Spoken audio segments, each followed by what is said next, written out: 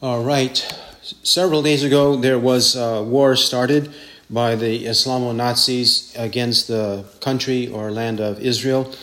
And this subject has been on the minds of many people since the last several days. And because of it, we're going to address this subject and answer some common questions that arise in relation to the nation of Israel and the Christians' perspective or view of them, the Jewish people and the nation of Israel.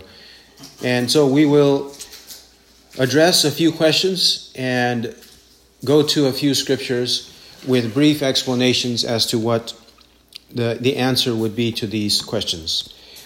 One question is, the first question, number one, what is the biblical view of the Jews? What is the biblical view of the Jews?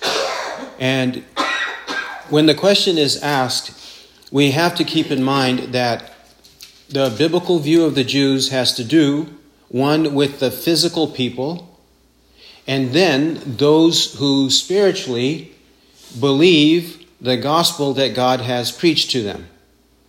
So the Bible will call them Israel or Jews like that. So that we have to always understand that there are at least two distinct bodies or two distinct groups.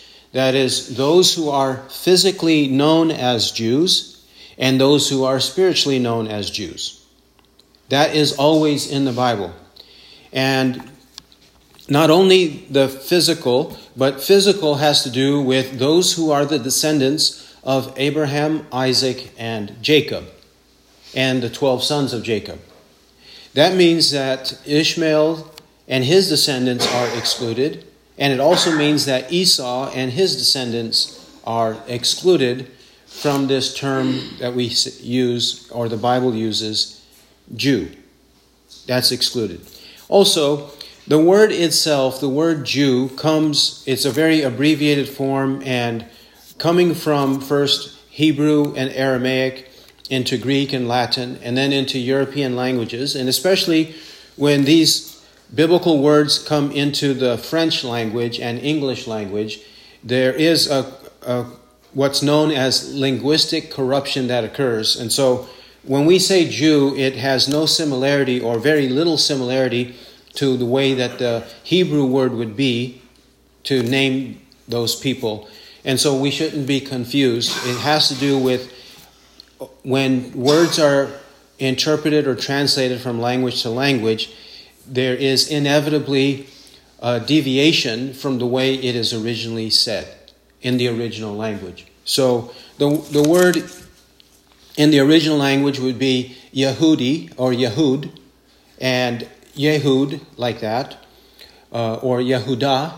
And in those ways, it has come into English as Jew, simply Jew. And remember, between Hebrew and English, it has gone through several other languages before it comes into English as the word Jew.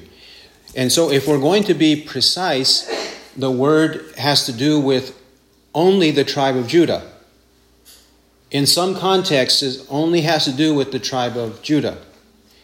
However, commonly, and we'll see biblically speaking, in later biblical period, it came to be a term used for anybody who is from Israel, or anybody who is a descendant of the 12 tribes of Israel. It can be used specifically of only the Judahites, but also generally, and over time, and biblically speaking, predominantly it's used of everyone who is from the 12 tribes of Israel. All right? That would be Jew to speak of them, generally speaking, male and female. And then to speak of a Jewish man, it would be Jew. And to speak of a Jewish woman, it would be Jewess. Jewess. Okay, that's a summary of what's in the Bible. Next question. What is the difference between the nation Israel and the Jewish people, if any? What is the difference between the nation Israel and the Jewish people, if any? And this question, if the question is intended to ask, is the nation of Israel today comprised in their ethnicity the ancient people in the Bible? Is that the case? And the answer to that question is yes. The nation of Israel today, they are men and women who come from the 12 tribes of Israel, from the 12 sons of Jacob or Israel. They come from them. That it should be an indisputable assertion. But some people will doubt it and they will say, no, that the current people in the land of Israel, they are not Jewish. Actually, black Africans are the real Jews. Or there's a cult that's in the United States that's known as the Black Hebrew Israelite. The Black Hebrew Israelites. And they claim that they are the true Jewish people. So there are heresies and aberrations, but none of those are true. It's simply only that the current nation is comprised predominantly of those men and women who are descendants of the 12 tribes of Israel. And in some cases they can trace their lineage, in other cases they cannot trace their lineage, but if there is DNA research conducted, it is provable that they do have a Jewish heritage or a Hebrew heritage. Which also brings us to another question. When we say the word Hebrew, what are we speaking about? Well, when we use the word, we're speaking about both the ethnicity of the individual, but also the language of the individual. The first time that the scripture uses the term Hebrew is in Genesis 14:13. Genesis 14:13, where it says, "Then a fugitive came and told Abram the Hebrew." Abram the Hebrew. That is the first occurrence of the word. And it is likely that this word is derived from one of the ancestors of Abram or Abraham. And that we can show from Genesis chapter 10. Genesis chapter 10, verse 21. Genesis 10:21. "And also to Shem, the father of all the children of Ever," or Eber. Shem is the father of all the children of Ever. And this word or name, Ever, it has the same consonants in the Hebrew language, the same consonants as the word Hebrew. Though it doesn't appear that way in the translation or transliteration, it is the same consonantal structure in the word. We also notice that it's in verse 25, 10:25 of Genesis, "And 2 sons were born to Ever. The name of the one was Peleg, for in his days the earth was divided, and his brother's name was Joktan." And so there, the reason why Ever and Peleg are mentioned in 10:25 has to do with later in Genesis chapter 11. Genesis chapter 11. Notice in verses 16 and 17, or 16 to 19. 11:16. This is a list, a genealogy going from Shem to Abraham, from Shem to Abraham. And notice in verse 16, 11:16. "And Eber lived 34 years and became the father of Peleg. And Eber lived 430 years after he became the father of Peleg, and he had other sons and daughters." Eber and Peleg. The reason that he was noted in chapter 10 has to do with the fact that he is the son of Eber. And if we continue reading in chapter 11, notice we come to verse 26, 11:26. "And Terah lived 70 years and became the father of Abram, Nahor, and Haran." So that means that Abraham comes from his lineage which goes to Peleg, Ever, and all the way back to Shem. And Shem was one of the sons of Noah. All right? So that is the root or etymology, most likely, of this name. So the word is used of the Hebrew language, but it's also used of the Hebrew people. And sometimes in the Old Testament, the nation of Israel is known as the Hebrew people. And even in the New Testament, we have a book, the book of Hebrews, which is addressed to the Hebrew people. That is, those who are descendants of the 12 tribes of Israel, who are also synonymously called the Hebrews or the Hebrew people. Okay? That's the terminology. Then, question number 3. Are the Jews still the people of God? Are the Jews still the people of God? And when we ask this question, we have to keep in mind that usually the question, when it's asking the Jews, it has to do with ethnic Israel or national Israel. That is, as an ethnic group, as a people group, as a tribe or a collection of tribes, is ethnic Israel still the people of God? Or we might ask, is national Israel? Because today, since 1948, the people of the Jews or the Jewish individuals have collected themselves and incorporated themselves into a nation since 1948 in the land of Canaan, also in the Bible called the land of Israel. They have been incorporated as a nation. So is national Israel still the people of God? Yes or no? Remember, when we're asking questions and using terminology, we have to be very careful, especially when it's a hot topic.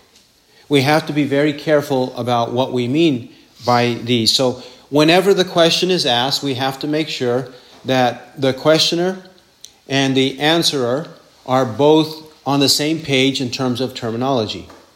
Well, from the previous explanation of the previous questions, when we say the Jews, are they still the people of God? In what sense do we mean it? Do we mean, are the physical people still considered the people of God? Or are they considered the people of God no matter what their behavior is? So that the spiritual factor is excluded, that God always considers them his people. Is that the case or not? You see, when we ask the question, we have to make a distinction. Are we talking about the physical people or are we talking about the spiritual people? Does it matter what the physical people believe or not? Does it matter what they believe or not? And so, to answer the question, this is the answer, and then we will look at some scriptures for support. The basic answer is, yes, the Jews are still the people of God, but only in the biblical sense, only the way the Bible means it. And what does the Bible mean? They are considered the people of God because God, he promised to Abraham, Isaac, and Jacob, and through Moses, he adopted them out of Egypt as a nation. He delivered his word and covenants to them and many other things. He delivered those to them. He did not deliver those privileges to any other nation. In that sense, they are still the people of God. And we will show that even the New Testament looks at it that way. In that sense, they are still the people of God. However, when we say people of God, both Old Testament and New Testament does not mean, unless the context is explaining it, it does not mean that they are automatically in God's favor and automatically saved no matter what they believe or no matter how they live. The Bible nowhere teaches that. It nowhere teaches that about any individual or any nation, that there is automatic salvation simply because God has favored them. There is no such thing in the Bible as automatic salvation, unconditional salvation. There is nothing like that. And I'm using those words automatic and unconditional in this current context. The Bible does not teach it whatsoever. So let's explore this third question a little bit more with some scriptures on why when we ask, are they still the people of God? Well, how do you mean it? And what does the Bible mean by that? Okay, first we go to the book of Exodus. Exodus chapter 19. Exodus chapter 19. Exodus 19, 4 to 6. 19:4. You yourselves have seen what I did to the Egyptians and how I bore you on eagle's wings and brought you to myself. Now then, if you will indeed obey my voice and keep my covenant, then you shall be my own possession among all the peoples, for all the earth is mine. And you shall be to me a kingdom of priests and a holy nation. These are the words that you shall speak to the sons of Israel. This is at Mount Sinai. God has already adopted them. He has already chosen them and delivered them out of the land of Egypt. So he's already considered them his people in that sense, in that restricted sense. But notice in 19:4 to 6, he says, if you obey my voice, keep my covenant, then you shall be my own possession among all the peoples. So there is a more significant, a deeper, a spiritual, an eternal sense in which the Bible, even in the Old Testament, and even Moses to the sons of Israel, actually taught them, you are the people of God in a specific sense. God delivered you. God showed you favor. God is fulfilling promises to your ancestors, Abraham, Isaac, and Jacob.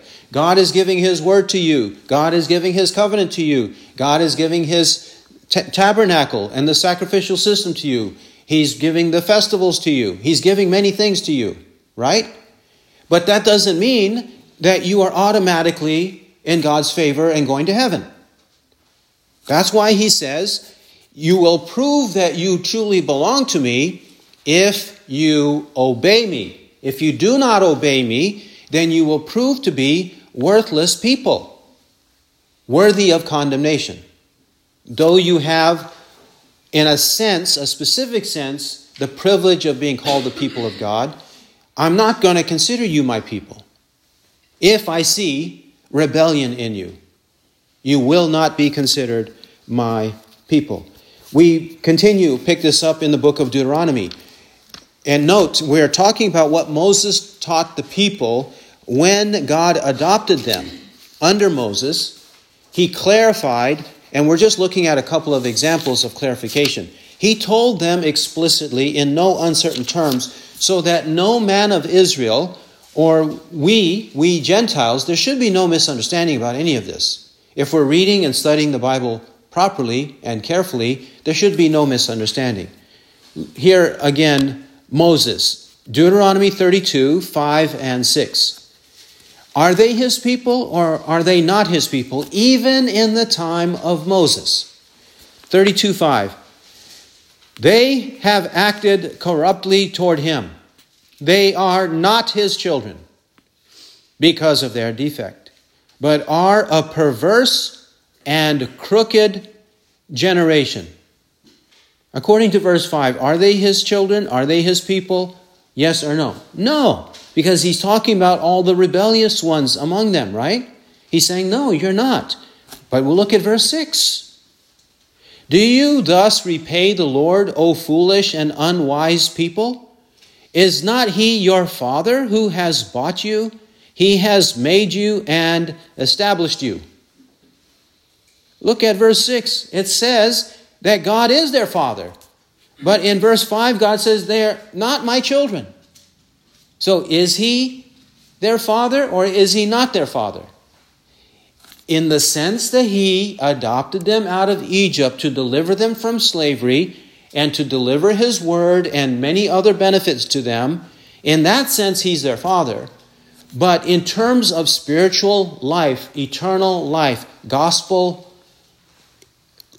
life and godliness in the people, they don't have it. That's why he disowns them as not truly being his people, not spiritually being his people, not internally and eternally being his people, because they are corrupt. They are defective. And again, verse 19, 32:19.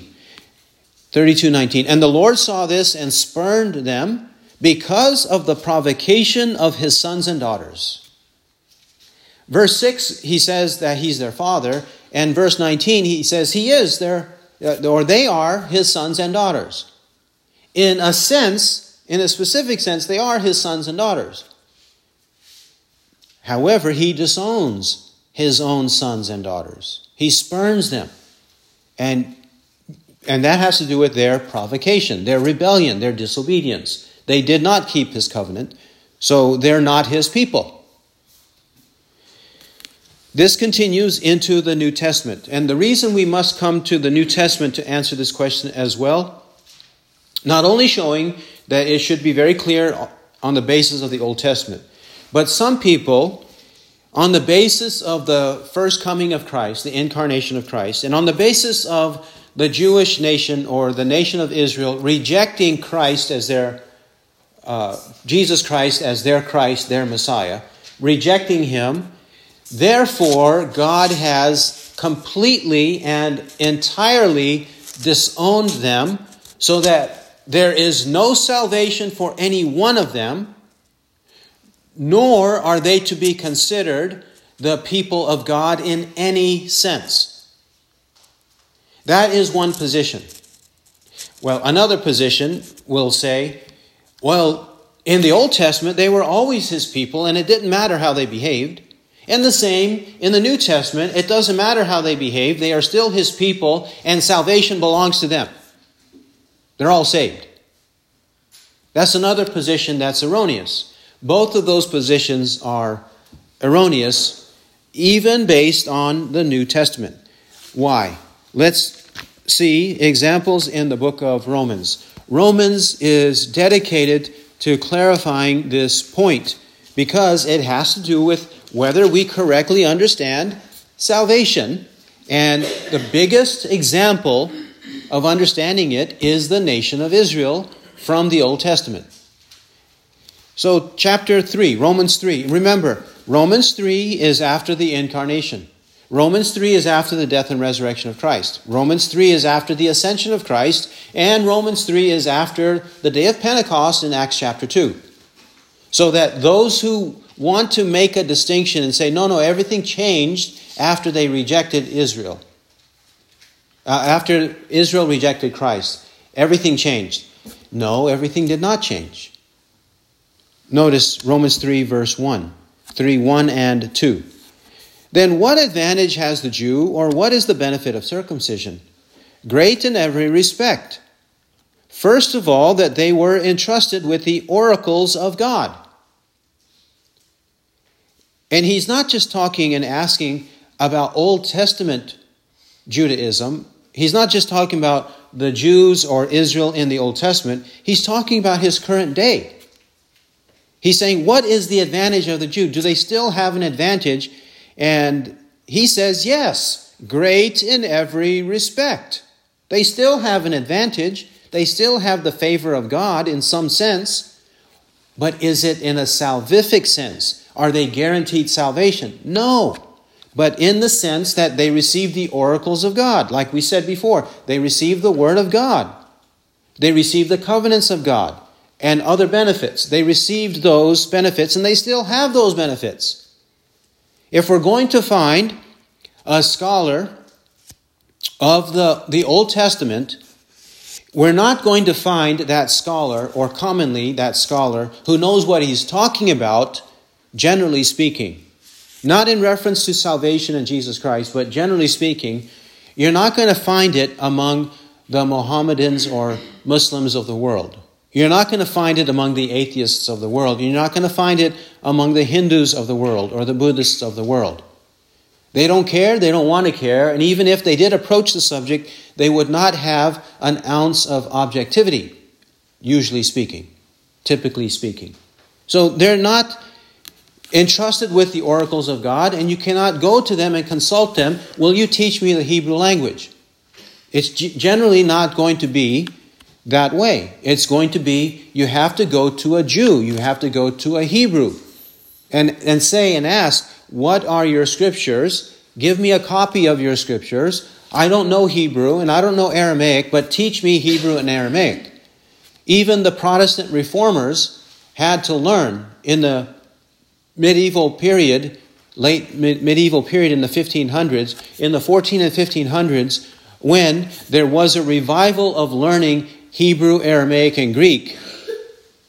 When there was a revival, many of the Protestants and the Catholics had to go to the Jews to learn Hebrew and Aramaic. They had to go to them to learn. So they have this great benefit of being entrusted with the oracles of God. Of course, it's impotent and powerless unless they actually believe what's there. We're not talking about that right now. We're talking about the fact that they are favored. Romans 9. Romans 9 continues this thought. Romans 9:1. Romans 9:1 to 5.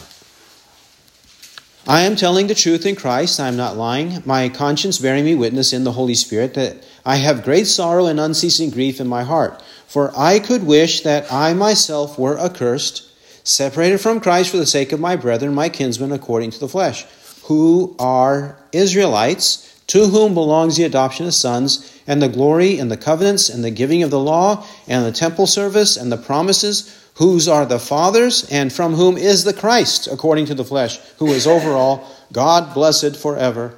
Amen. Here we have the lengthiest list, the longest list of the benefits that the people of Israel received. And he's talking about their current condition is still that way. Paul is saying their current condition is still that way, and this is what grieves him so much, that they have so much truth at their fingertips that very few of them actually believe the truth that is on their fingertips. And he wishes that he could be accursed for their sake. It is that they do have a current benefit or favor with God. Then let's also show in Romans chapter 11, Romans 11. Romans 9, 10, and 11 is most expansive in helping us understand the relationship between Jews and Gentiles and how it is that any Jew or any Gentile actually is saved. That's Romans 9, 10, and 11. And Romans 11 is essentially explaining the remnant of God. The remnant. That is, that God chooses some Jews and some Gentiles to become one people. God chooses some Jews and some Gentiles to become one olive tree. He uses or saves some Jews and some Gentiles to become his family or be in his family, to be his true sons and daughters. Okay? That's the point of Romans 11. So Romans 11 verse 1, the apostle says, I say then, God has not rejected his people, has he? May it never be. For I too am an Israelite, a descendant of Abraham, of the tribe of Benjamin. The point he's addressing is, there are those, and even today there are those, who say God has 100% rejected all Jewish people since they rejected the coming of Christ. Since they rejected their own king, their own Messiah, their own Christ, they rejected him. Therefore, God has nothing to do and has no favor whatsoever with any of the ethnic Jews, any of the people of Israel. He has nothing to do with them.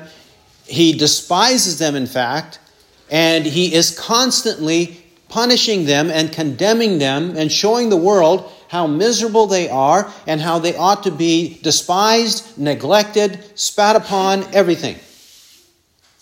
That is the way some people look at the Jews. But the apostle says, he says that may it never be. It's not the case. And he is a post-Pentecostal example of salvation. The apostle himself. In Acts chapter 9. The day of Pentecost was Acts chapter 2. If God was done saving people in the ethnicity of Israel, then why is Paul saved? And we'll see that there are more examples in the book of Acts. More than just Paul, a Jew, who were saved. So they did not have automatic salvation. They needed to believe in Christ, and Paul eventually did. Acts chapter 9.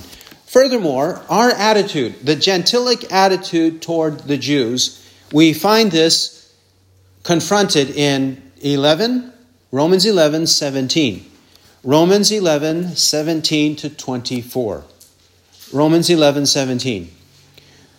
But if some of the branches were broken off, and you, being a wild olive, were grafted in among them and became partaker with them of the rich root of the olive tree, do not be arrogant toward the branches.